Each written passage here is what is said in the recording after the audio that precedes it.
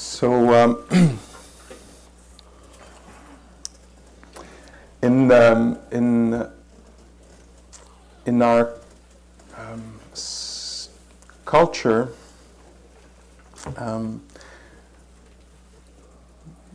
the way we usually go about happiness is by having some kind of a thirst for something. You know, I want something, and when I will get it, then I will be happy. It's something that I want to have or to be. That's kind of a general way that we go about happiness. There's something that's telling me, you know, if I get this, then actually something, and sometimes it's a lot of the advertisement tell us, you know, like when you get that car, you'll be young and beautiful and graceful, and your hair will be shiny also. And you'll always have the right music playing. Anyway, all these things. But it's often presented like this, you know, there's a thirst for something, and if I go for it, then I'll get happiness. And in the Buddhist view, philosophy, it's we could say the opposite, because the happiness is a result of non-thirst, the absence of thirst. Yeah. There's this word tanha in Pali that we translate by thirst or craving, and it's known to be the source of stress, of suffering, of misery, actually. Yeah. And there's another word, upadana, a little Pali crash course here. And this word is translated by clinging or attachment. Yeah. Or one word that is used often to describe it is also like a literal translation would be fuel. So the fuel for suffering is this clinging attachment, something that in our practice is very, very central, because that's the source of suffering, but also that's something very central because we want to get to know what is the experience of this clinging attachment. And as many of you know, in Buddhism, there's many lists that are useful to consider, to know of, at the level of information, to consider or reflect on, things to ponder. So that's a second level of depth of understanding. And then a third depth of understanding is at the level of direct experience, of meditation, where we get to experience some of these lists. You know, there's the 4 Noble Truths, the 5 hindrances, the 7 factors of enlightenment, the 8-fold path. I mean, I can go on forever. We have a whole collection. So tonight, I want to talk about one list that I find very useful. The list is the list of the 4 attachments. Yeah. So the 4 areas where we tend to, I'll replace the word attachment here by the 4 areas where we tend to freak out about, get tight around, get bugged by. What would be the other expression? Block, get stiff, I don't know. And so the list, I'll give you the list, and then we'll try to explore some of the aspects of each aspect of this list. So the list is attachment to sense pleasure. Yeah? And so that covers a whole field there. Then attachment to views and opinion. Do you feel like just when I say this, you know, how we can get attached to our views and opinion about things, and how it can create misery for ourselves and for others. You know, freely offered misery here. I have a view. I have an opinion about this. Yeah. And what we want to look at tonight is the clinging aspect. For sure, we want to look at what is sense pleasure, what is a view and opinion, but the clinging aspect. So could we have views and opinion, have sense pleasure, experience it There's no way around it anyway. But without the clinging aspect that brings misery to our life and the life of others. So sense pleasure, views and opinions. There's a classic name for this third area or aspect of clinging. It's rites and rituals. And in there you'll see a convention and norms, how we can cling around this. And then the last one, the most subtle and kind of very unique, I would think, contribution of Buddhism to the world of liberation is the area of clinging to self, like things as mine, me, who I am, moi, as I think of in French, And so that very sticky, sometimes very gross, this is mine, you see the kids, my toy, how it can bring misery. And sometimes extremely subtle in the form of identification, where we'll talk about this towards the end of the talk. I don't want to get too much into it, but that's the 4 general areas. Yeah. So let me dive in, because we just have an hour, and that's a lifetime of practice and experimentation. But I want to drop this because that could be good for us to consider as we sit here tonight, but also as we drive back home, meet our housemate partners or other drivers on the, on the highway, or when we get to the bridge. Some of us will get to the bridge. I don't know if it's easy now to cross the bridge, but apparently they would be challenged this weekend. So the whole area of pleasantness and unpleasantness, yeah. So there's a standardized reaction that we human beings, and many of you know that, and I've experienced it very clearly also. So a standardized reaction that we have when something is pleasant or unpleasant, yeah. And that comes with life. Huh?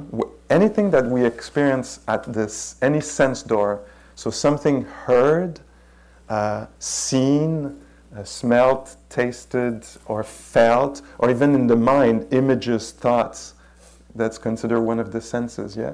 So one of the 6 senses, when there's an impression or a contact there between the eye and an object, and there's always in this realm, in this reality we're in, there's a kind of we could almost think of it as a juice that comes with that experience of meeting a sight or a sound, is that it will come with a tone of pleasantness, an experience, a taste of pleasantness with it, or unpleasantness, or very often neither pleasant nor unpleasant. Yeah. So often, very often, and that's a whole area to get interested in, is when pleasantness happen, there will be very often suddenly like that. How to get more of that, how to keep that, And sometimes it's just like even the enjoyment, the pleasantness is just a flash, an idea in the mind. You'll see this, you're thinking in general, and suddenly there's a pleasant idea of something that could be pleasant in the future, or just cross your mind, Some people it's donut, but it could be anything. It just crossed the mind, and there's a feeling like there could be a gratification that would come, and suddenly it starts strategizing. If I do this first, and I do that, if I say that, and I do that, then I might get this thing. Do you recognize something in there? I'm the only one in that realm, yeah? So that's a kind of a habitual reaction, and sometimes it doesn't happen. And that's in the practice of presence, of meditation, not just on the cushion, but the meditation attitude, I would want to say, in life, is to see this, to see the clinging. There's the possibility of gratification, or the experience of it, and how the mind can suddenly yeah? And so to see this, and when it comes to unpleasant, we say that one of the things that can happen is that as soon as it's unpleasant, there's a shutting down that happens, or a fear, or a reactivity, aversion to it. Don't want that, Sometimes just the possibility of something being unpleasant, there's immediately in the mind you can feel a shutting down, like, I don't want that, and ready to get defensive or aggressive, not to feel unpleasantness. And it says that in this realm that we're in, it's not possible to avoid displeasure. It comes with it. It's one of the great winds, the wind of pleasure and the wind of displeasure. And part of what the spiritual practice of meditation and the Buddhist practice is to actually get acquainted with these two winds and learn to relax into them and allow them to come and what? Pass. There was a nun in the time of the Buddha, a monastic, and she said this thing that was extremely simple, but I think profound. She was talking to her ex-husband who was asking her, tell me something I haven't heard about pleasantness and unpleasantness. And she said, when pleasantness finish, it's unpleasant. And when unpleasantness finish, it's pleasant. So for me, there's a kind of like, it's saying they both contain the other. Why get so excited about it? Yeah. The thing around this also is that this pleasure of the sense, a thought, an image, sometimes it's is it an English word? Amalgamation? Yeah? So it smells good, it has a beautiful voice, and it would probably taste good also, and when it talks, it offers such beautiful ideas, like this. And so there can be this, we get in a trance, like this, the beauty and the pleasantness of this we want to keep, and sometimes even we would not say that, but own in a way, these things that are pleasant. But what we have to become maybe sober about, I would say, is the fact that the pleasantness at the sense door is extremely shaky. It's something that changes very, very quickly. You're having a nice meeting with friends, sharing a meal, and it's all beautiful, and suddenly somebody says something, and the pleasantness is gone.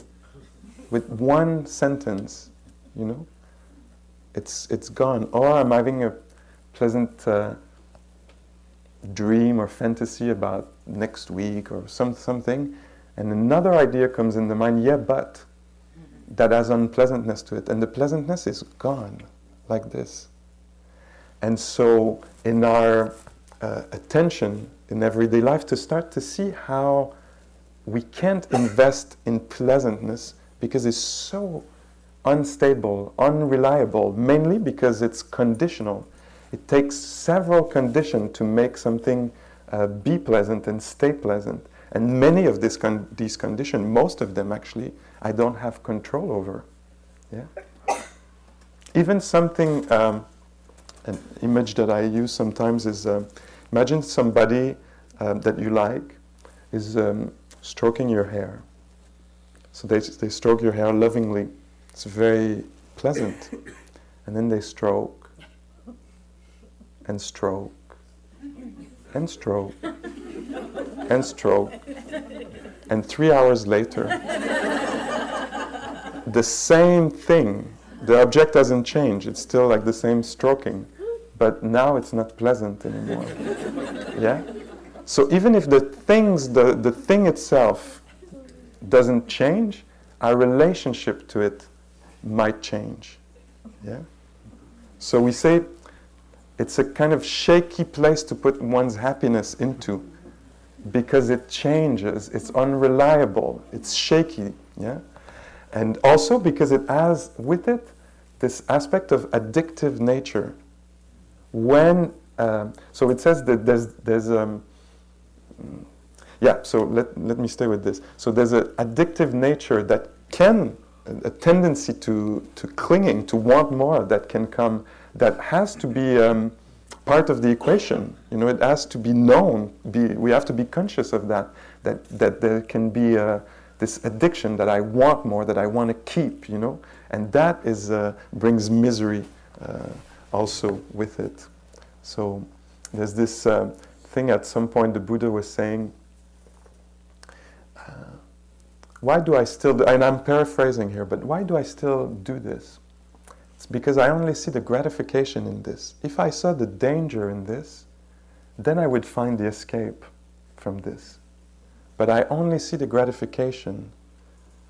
And so I have to be more attentive to see the ephemeral nature of pleasantness, to see the addiction, and to see that to the degree that I'm invested in pleasantness or comfort, to the same degree, and it's impossible to do otherwise, there will be fear of unpleasantness. And so there's a stress that can come with pleasantness, the stress that I might lose. Sometimes we say, if there's something, some pleasure that you want, it's stressful because you don't have it and you want it, so that's a place where it's stressful.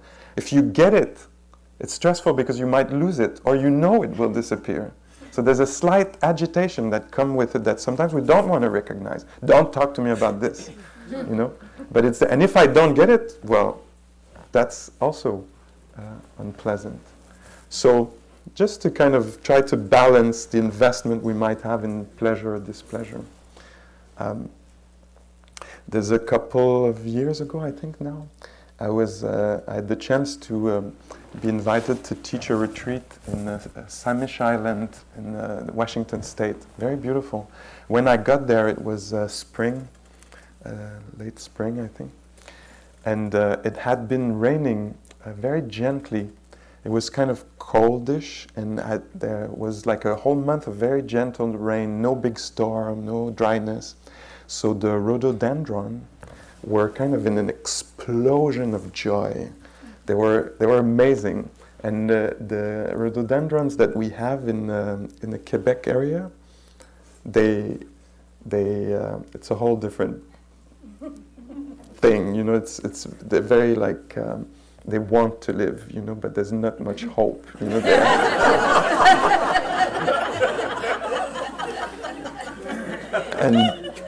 and it's a whole different ball game. So I get to Samish Island and I'm like, what? I didn't even know these were rhododendrons. I was like, what are these things? You know, it's amazing. And people on the island were saying, yeah, it's amazing. It's been this light rain. It's almost like the inside of a refrigerator at a florist. You know, like it's completely controlled environment, and so they're not being attacked in any way. You know, and they keep blooming in all these colors. It was amazing. Plus, it was the season for the herons to mate, and there's a heronry in that area. So there was herons in the sky, and there was little multiplicity of little rabbits all over the place. And the ground was really wet. And when you walked, if I remember well, there was swallows always behind you, like kind of grabbing little insect maybe coming out of the earth or something. So there was this, it was amazing. So very pleasant, but I would be in the hall doing meditation with the folks there sitting the retreat, and we would get really calm and contented and very interested in what it is to be here and pacifying the mind, and it was beautiful work. And then I would walk out, put my shoes on, my jacket, and then like as soon as I would get towards the door, I could feel rhododendrons, herons, swallows, rabbits, you know, and I would open the door and I was looking. And so at some point I realized, wow, this is stressful to be in this paradise. It's becoming unbearable. I don't even want to go out, you know, because there's like always looking for a rabbit somewhere, a little rabbit, so cute, you know. And so there's this quote here that I found from maybe several hundred years ago, probably 1,000 years ago, and it says, "Whatever being is greedy for fields, property, gold, cows or horses, relations, various objects of desire, The powerless, listen to this, the powerless overpower him or her. Trouble press him, her down. Thus unease comes to them like water into a broken boat. The powerless overpower them. Where in your life have you let the powerless overpower you in terms of pleasantness? Where in your life have you given up happiness coming from non-thirst, from freedom, and replaced it by an unhappiness that is based in the belief that without this or without that person, I cannot be happy.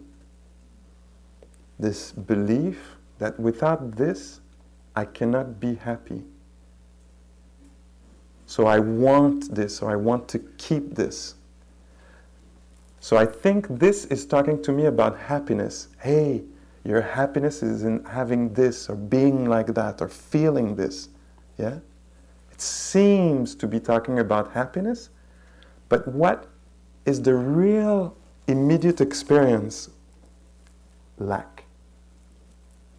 Guy Armstrong, one of the teachers here, talks about the built-in frustration factor in desire for pleasantness. I desire this. In it is a direct experience of misery, of lack. Give up this belief that with this or without this I can't be happy. And what is the result? Freedom.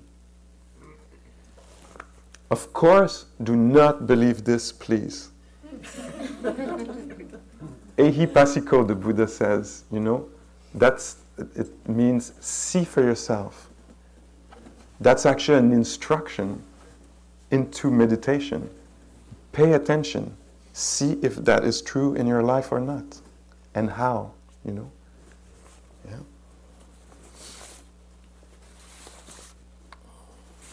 So that's the area of pleasantness and the attachment that we can have.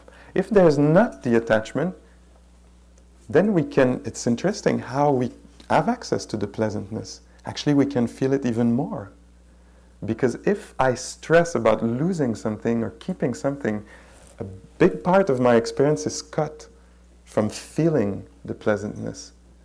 Because I have such an investment that I'm busy in my mind strategizing and fearing the losing this thing, as if I'm not attached to it. I have a sense of freedom. Then the pleasantness can arise, be known, and vanish in this way. Yeah. So that's the first area. Second of 4 area is views and opinions.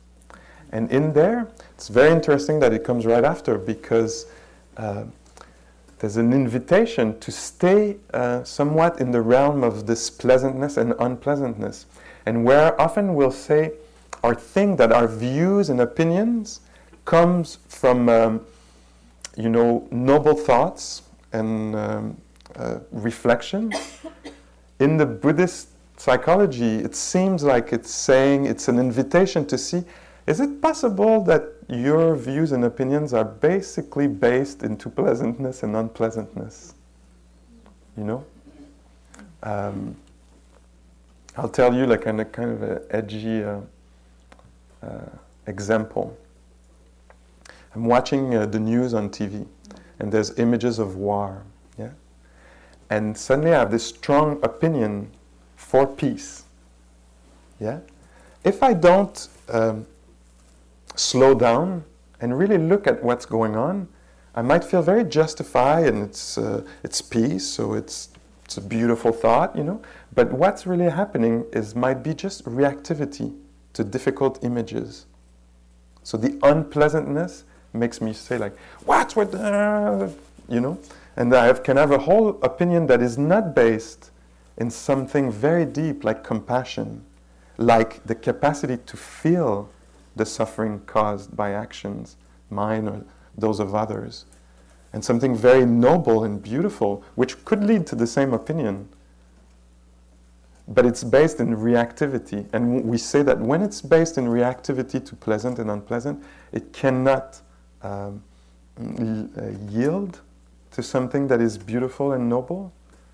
Even if the opinion from the outside might seem beautiful, if it's based in hatred and reactivity to unpleasant, it's not really worth it. Yeah. So clinging to views and opinions. And again, it's not that we shouldn't have views and opinion, because in my understanding, the Buddha is somebody who had loads of it. Loads of views and opinion. When you read the sutras, no, it's not like this, it's like that, you don't understand well, you know. But apparently no clinging. He was not getting worked up about his opinions, you know. Could express them clearly, but would not get in a fight around it. You know? Would not lose sleep around it, you know. So in my life, where do opinion get the best of me, or enslave me, or catch me, or I get caught in, so that my life becomes miserable, and probably the life of people around me too, you know? And so that's an interesting area to research. I read somewhere, was said, views and opinions, the views are supposed to actually foster ease and calm in the mind. And to me that was kind of like, I was like, oh my God, so often this is so not what it does for me. It doesn't calm my mind, it agitates my mind. Yeah. It says that clinging to a view is painful, but clinging to a wrong view, a wrong understanding of life, is even that much more dangerous. Clinging to the view that, now we're getting in the really like the real core of the teaching here, clinging to the view that something, this will really satisfy me. This will solve my problem. This relationship, this job, this, you know, when there's this distorted view that some phenomena of life can bring a deep, lasting satisfaction. In the teaching it says, and again, see for yourself, there's no phenomena that can totally satisfy. The satisfaction is not in the realm of phenomena, because they're too shaky, too conditional, too changing, too unreliable. And so when we have this view and we cling to it, that this is going to do it, you know, if only I had this, then we say that's for sure that suffering will follow out of that.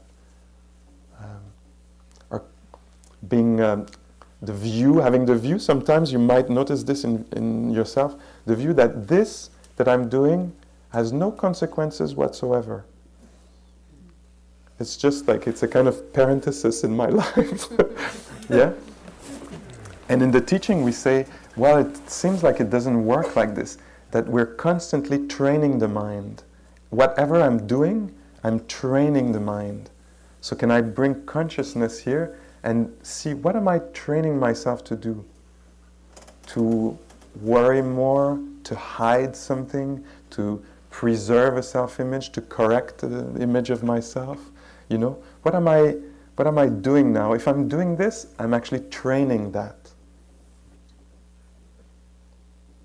So I can see this in my life. Where am I? Do I do something thinking that doesn't have any impact at all? And so maybe there's places where I can actually let go of that wrong view and see more honestly what I do and what I say, or how I use my time, and become very responsible in this way. And no blame in there. No, that's like that's what I like about this Buddhist path, is we call it sometimes the middle path. Yeah. So it's not the extreme of guilt and not the extreme of irresponsibility, but this very beautiful line in the middle of responsibility. So no guilt, no irresponsibility, but just like, oh, this is how this time is used. This is how this mind is used. What do we want to foster here? Yeah, and then encourage it, develop this that has value, that is in line with my deepest values. Yeah.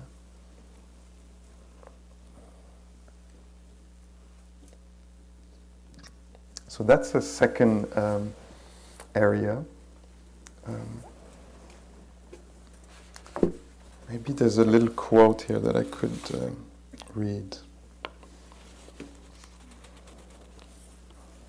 Here it says, that's kind of seems like the very high teaching. Dispassion for passion, dispassion for dispassion. Sometimes we even cling to things that are known as more noble, like ethics or mindfulness. You know, sometimes like, I should be more mindful, you know, like there's a kind of a clinging to something that is supposed to liberate, but there's a whole clinging to mindfulness. Do you see this? Like, I shouldn't be more mindful. Like, let's wake up to that, you know. Let's just be aware when it's possible, and let go of the view of around that, you know. So here it says in this quote, dispassion for passion, but also dispassion for dispassion. Nothing she grasps at as supreme, nothing upheld as the highest. So not even clinging to the most beautiful ideas, a free mind. And that doesn't mean, again, to become drab and not fight for things. Like if you think of Aung San Suu Kyi, if you know her, freedom fighter, democracy fighter in Burma, I love hearing her because she's so centered, so deep, kind of love for freedom and deep friendliness and peace, and all her energy really towards a view and an opinion that there should be democracy in Burma or Myanmar, you know. And so lots of energy spent, but not getting worked up. Not freaking out about. Not even when she talks about the generals there who are part of the dictatorship, never talking against them. Very, very clear mind. This is not helpful. This dictatorship is not helpful. We have to do something about it. So much energy available, such a clear view, beautiful view, no clinging. Just a beautiful sense of direction. All her life, and those of you who know her story know like how many compromise this amazing woman has made for a cause, for a view of a better world, you know, a better life in the country. And so to me this is extremely inspiring. This woman is not getting worked up about things. She's clear about things. Yeah. So a third area is known as rites and rituals, and so this whole area of clinging to religious beliefs, we see how much damage is done in this world for clinging to ideas around. And you know, like here they're separated in kind of 4 groups, but sometimes that's the theory that we get outside of clinging. But in the actuality of it, you know, sometimes it's very mixed. You know, I have an opinion about something, and it's about how we should proceed, rites and rituals, and it's related to the pleasantness that I feel. So it's kind of can be much more murky than this, yeah. But anyway, we can see this in the world, how clinging to religious beliefs can bring stress in one life. One way I like to expand it, that's like really stretching it maybe a lot, but to me, rites and rituals kind of points to conventions. Yeah. So I'll give you a little example here. I was on a retreat here several years ago, and we had a little group discussion during the retreat, maybe 6 or 7 of us, with one monastic who was there teaching the retreat.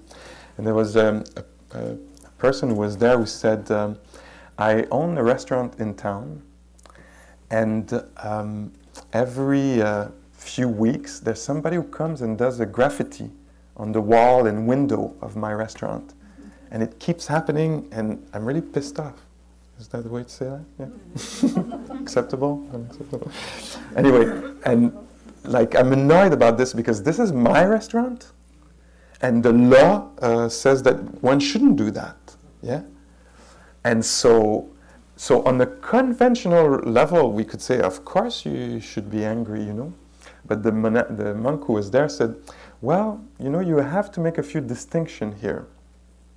Especially if you're aiming for a happiness that is unconditional. You know, like the bar is really high in the Buddhist thought of a happiness that doesn't depend on conditions. So he said, you really have to really understand really well the world of conventional reality and ultimate reality here. If you understand these two, you might be able to find some freedom in there. So on the conventional reality level, it is your restaurant. Because we all agreed on it, and you went to some lawyer and notary and signed paper, and so we all agree it is your restaurant. That's what we call a convention. We agree on it. But it doesn't make it to the ultimate level. It's not, on the ultimate reality, it's not possible to own a restaurant. It's not possible to own a window or a wall. Yeah? Like for me, it's not possible to own my bicycle. In town in Montreal, I have my bike. I go around on it, I care about it a lot, but I have to understand that it's only mine conventionally, as long as we all agree that it's mine. But if one person agrees that it's not mine, and they take it, then of course I can be miserable and I can be angry and hurt by the fact that my bike was stolen again, you know. But if I have a deep understanding of the ultimate reality, I'll know that it is and it is not my bike. It's not possible to own metal, you know. So do you see how important the understanding of this is? We live in a world of conventions, you know, and they're good as long as it works. In my other life, I was doing acting, and that's something I love, the conventions, because the whole of the theater is built on conventions. You know, we pretend that it's really a house, it's really a table, it's really a door, you know, and I'm really the son of that person. But we all know that's the fun of it, is that in the theater we're all sitting there like, okay, we'll agree it's a door, you know, and we'll agree that when you get really sad, you come to hide in front, right, facing 900 people. You know, that's the most intimate place in the hall. If you don't want to be seen, you know, if you hear something and you want to hide your face, you come right in front of 900 people. That's the most intimate place and lonely place, you know. And so we have these conventions, and it works, and that's how we get into it. It's like, oh, did you see when he said that to his father, and the father, you know, closed the door of the house, and he was freezing outside. When it's all happening in the same stage, you know, and of course it's not my father really, you know, it's another actor. But we agree on these conventions, and in the reality here, sometimes we get caught in the conventions. Suddenly we think, but it's really like this. It's really my daughter, or it's really my partner, and whoops, they're gone. You know? So at the deeper level, we need to reflect on this and say, oh, these conventions, they're very shaky in a way. They work until they don't work anymore, until somebody breaks them. And is my happiness clinging to the conventional reality gonna exclude me from feeling a sense of freedom? Or can I understand the world of convention enough, and that I can actually find freedom and know the limits of the conventions. Yeah. So that's the third area, maybe. There's another thing that I like. So you see how I stretch it. I hope it's okay with you. The rites and rituals, convention, I get this in there. I get in the rites and rituals also, for me, another aspect, which is norms, norming. Yeah? And at some point I was reading in Inquiring Mind, this insight meditation journal that we have about this practice that we do here. There was a little article or excerpt of from Rita Gross, and she was saying, she's a Buddhist thinker, and she was saying, I clearly have a female body. There's no doubt about this. Seeing this body, people assume a lot often that there was the giving birth to children. There was the desire to give birth to children. There was the possibility to give birth to children. Just from seeing the form, they assume that this form is attracted to that other form. That this form has those qualities, those interests, and often will be reminded jokingly, gently, or more harshly of what the qualities of this form should be, or how this form should behave, And so this norming, also not so long ago I was reading this, there was this association that is recording murders related to gender expression. And so that's just like there was, I think it was like 700 murders around the planet that were recorded, like made official, around gender expression. Like you're not expressing your gender in the right way, so you shouldn't exist. That's pretty intense. So that's one of the norming that happens around gender. Ableism, ageism, sexism, racism, all this norming that happens there. And the importance of bringing attention to this, how can I look at my clinging to norms, and how can I offer protection and freedom, or how can I offer oppression through my ideas about following the norms or not? Yeah, I'll give you one little story. That's the story I'm going to offer tonight. Mix a bunch of these, actually. So last summer, I was with my partner, and we had the chance to go out of Montreal, an hour away in these beautiful waterfalls in nature, in the woods, in a kind of a national or regional park.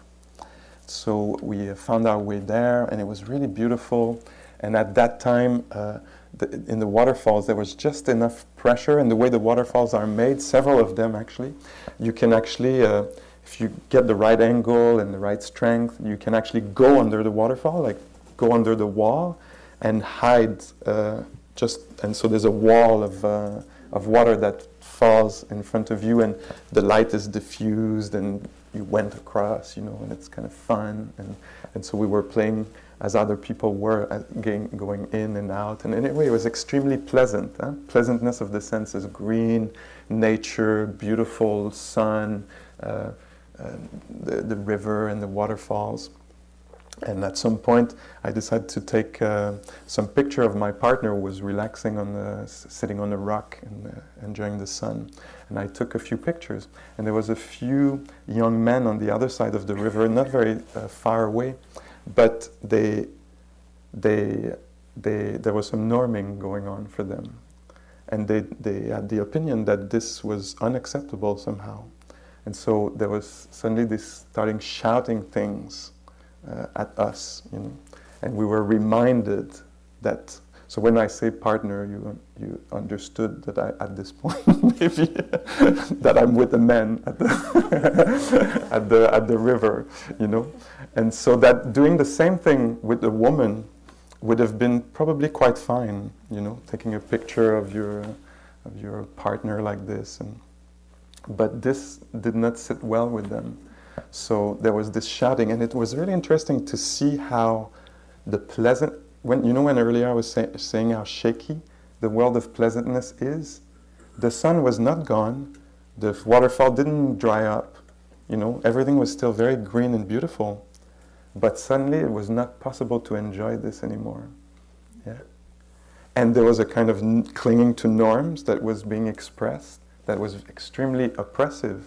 Yeah, and for me, as a white male, I don't get to experience oppression that often, you know. But as a gay white male, I have a certain access to that sometimes, you know.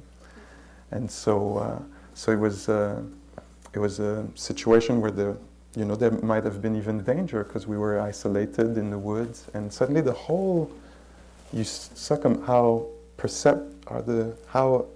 same environment suddenly can be completely experienced differently by the same person or by a different person, you know. How it's not a given that it's a beautiful day at the park, you know. So anyway, so at that point for me, it became, actually it took some minutes because there was a lot of shame that came, you know, that I was doing something unacceptable, that there was something wrong, you know. But then I was able to touch into something much deeper that I can actually rely on, that is more reliable than this sense pleasure, and that is some clarity of mind, some clarity around the values and what I care for, and a sense of friendliness, inner friendliness that doesn't depend on outer, what is the word here? Approval, maybe. Yeah. And something I could touch, actually, something that I thought was pretty solid in there, you know, even in the shakiness and the potentially dangerous nature of what was happening. There was something that had been built, I think, through practice a lot, that I could touch on, that was of great value. Yeah. Anyway, nothing else than what I'm describing here happened, but it was just to bring in the idea of norming, of the pleasantness, how it can disappear quickly. Yeah.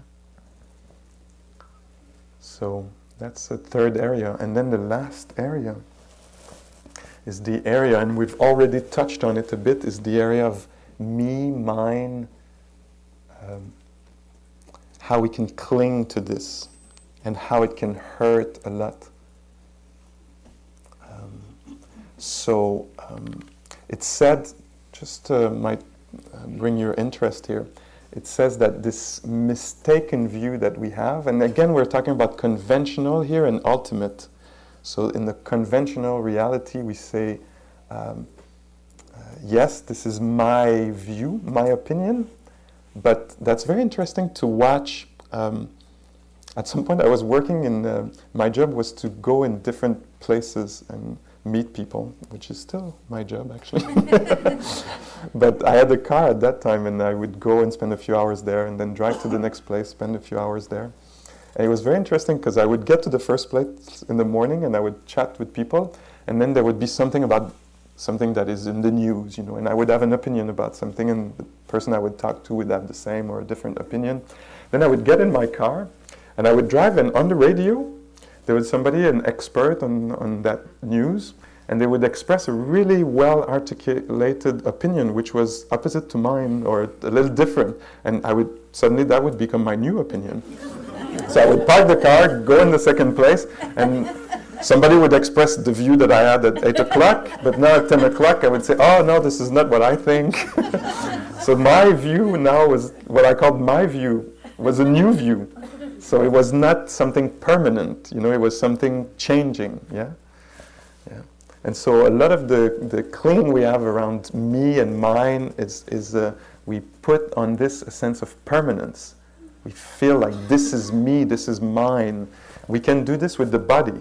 This is my body, And then it starts changing. And if I'm attached to my body being a certain way, and then that version starts to dry up a little bit, wrinkle, or something happens to it, then if I'm attached to, and I have this image of me like this, there's going to be some suffering, yeah? Sometimes we're attached and we're identified about something about ourselves and we don't even know it until it changes. So that's why in the Buddhist practice we start to ask questions about this. Is this really me? Or is this conventionally me? So somebody has a job, they're very identified with their job, it's very rich job, and suddenly for some reason they can't practice this job anymore. For a reason or another. And then they can have be lost. Who am I? I really thought I was this function, But outside of performing it, I'm not that function, You see this? So let's say I'm a doctor, but now I can't practice anymore for some reason. So what is the doctorness? It's in the action, it's in the doing it, Or me as an actor at some point in my life. If I didn't get the job, there's no, if I'm really attached that I'm an actor, but there's no acting going on, I can get very suffering there. Yeah? But there's it says that, so here's the way you can think about it. There's 4 ways that we can misunderstand the me, my, mine. We either think that something is me, this is who I am, or we can think that this is mine, or we can think that this is in me, or I'm in it. Let's try a few things here. So, I've done a few years of practice, Pascal, so I understand that the body is not me. There is a body there, but it's not really me. It's really there. It's not me, but it's mine. But I'm in it. Yeah? Do you see this? This is how the view of me, mine gets formed, or manifest rather. Yeah. So we can see this. Or, Pascal, I have 10 years of practice. I really understand that I'm not the emotions, that the emotion comes and goes. It's not really who I am, this fear or sadness. When the conditions are right, fear arises. And when the conditions are right, also fear disappears. It's not intrinsically who I am, but it's certainly mine. Or it's known by me, or it's inside of me. Yeah? And so the Buddha said, or my understanding of what he said is, anything in experience can be owned like this. And any of these conclusions, that it's me or mine or in me or I'm in it, is a wrong view. So sometimes in meditation, for example, we'll go to the point like, I totally get it, I'm not the body. There's this river of sensation, of tingling, and it's changing all the time, and it's not me. But the knower, the consciousness, what knows it, this is me. And sometimes with a little bit more practice, it becomes really clear, wow, even the knowing quality is just part of the experience. There's a knowing that happens. And it's known, it's there, it doesn't disappear. But it's not me either. There is a knowing. There's another one that we can get very subtle. Now I'm getting into really subtle stuff. I like that. It might be confusing for you. Or it might be also rich. I mean, the whole range is possible here. Because these are really strange ideas. Yeah? To consider an experiment.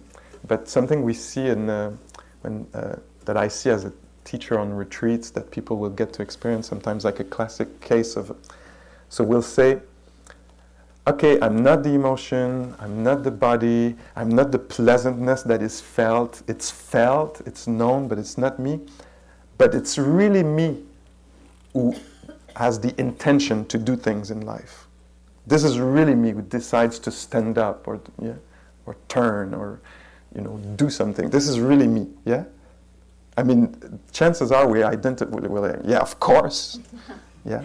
But there's this situation, a classic situation. Somebody will be sitting, they'll report this and they'll come to the interview in the retreat and they'll report, okay, this is really freaky, Pascal. Because I was sitting there, meditating, my mind was really calm. This you can't see if you're in the discursive, conceptual mind, like next week I'll do this, then I'll do that. At that level, it's not possible to question that. That's why the meditation, the third level, information, reflection, meditation is really important. The level of silent presence, because that's where you can catch these slight little misunderstanding at the level of silent awareness. So the person will say, I was sitting there, and then there was this cold wind that came. And suddenly, there was this feeling the cold, and the fear of the cold, let's say, or just the desire to cover oneself. And the hand reached for the shawl and put the shawl on. And then I freaked out because it was clearly conditional. There was the intention to put the shawl on was directly linked to the fact that there was cold air that came. Like it would never have come to mind outside of the condition. And sometimes we think, I exist outside, like I'm separate from the world, but suddenly it really appears that I'm like kind of the character in the tapestry, or is it the way you call it also? Yeah, like there, this character. Like if you remove the little red thread and that other thread, and the character disappears. The character doesn't exist independently from the rest of the carpet, or it's totally woven inside. And a lot of our misery and difficulties in life is that I feel separate. There's me and there's the world, and we're different things. It's viable, but it's going to get a lot of need a lot of strategizing and a lot of defending and a lot of controlling, because there's me kind of almost against the world. But when we start to question this in experience and release this false idea that I'm separate, and find out that I'm actually totally in part of the matrix, you could say, part weaved in to life, made by nature, sustained by nature, taken by, I am nature. Nature is not just the environment, I am nature.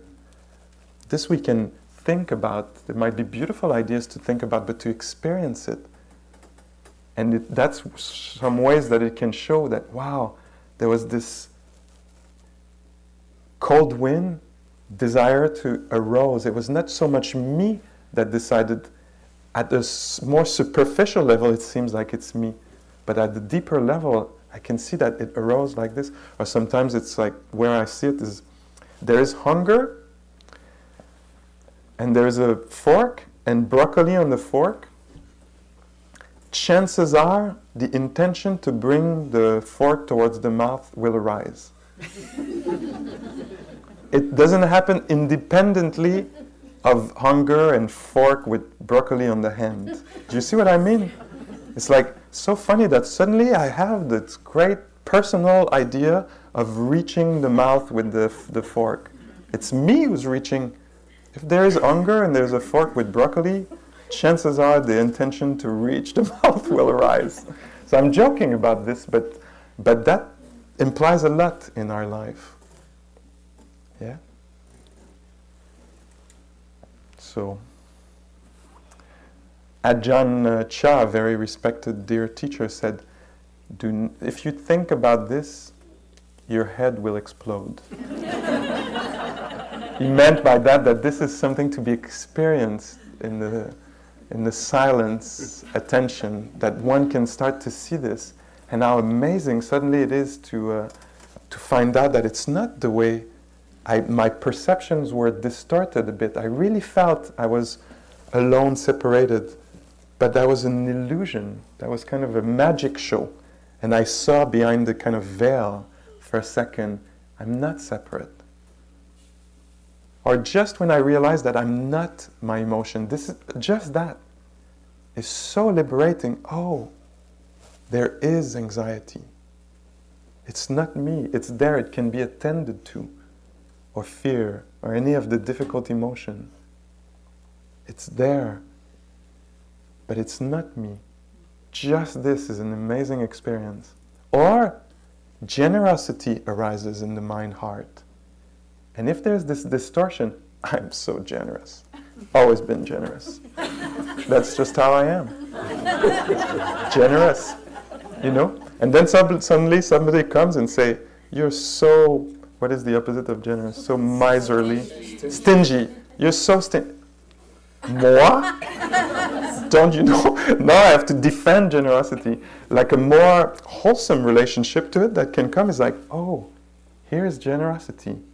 Beautiful, wholesome, liberating, connective. Let's act on that. You know? Here's stinginess. Difficult to live. It doesn't mean I'm stingy. It means there is stinginess, you know? It's good not to own this stuff.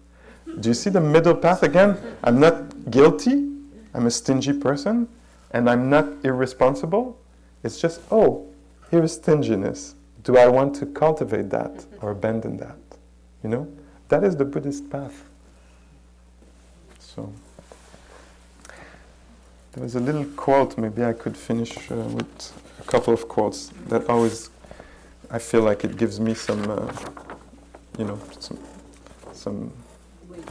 Yeah, to what I'm saying. Thank you. So this is Ajahn Amaro and Ajahn Pasano in the book The Island. Is trying to find a me without a world that burdens it is like trying to run away from your own shadow. No matter how fast you run, the effort is bound to fail as the one form generates the other. The me form generates the world that burdens it. That would be a pretty good reason to start investigating this. No? Wu Wei Wu, on the other end, says 99% of our thoughts are about me, and there isn't one. No wonder we're stressed out. Yeah. And maybe to finish, that's a nice one from Nisargadatta. Love tells me that I'm everything. You might have heard that before. Love tells me that I'm everything. Wisdom tells me that I'm nothing. And between the two, my life flows. Yeah.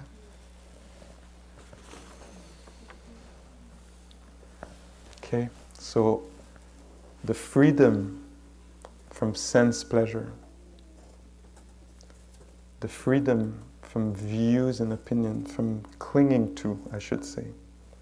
The freedom from attachments to norm, how it can oppress or protect.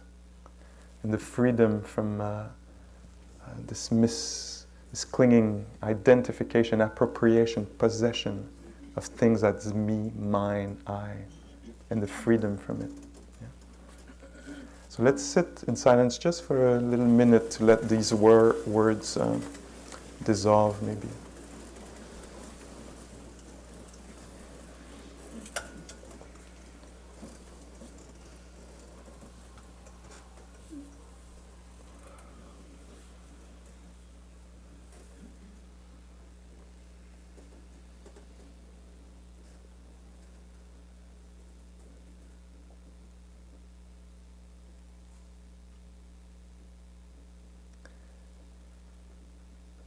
So by hearing these potentially liberating ideas, by contemplating them, And also by experiencing them, finding out if they're true or not through the silence of meditative awareness. May we all find a freedom that is unconditional and unconventional, and may we all be able to offer also freedom to numerous beings.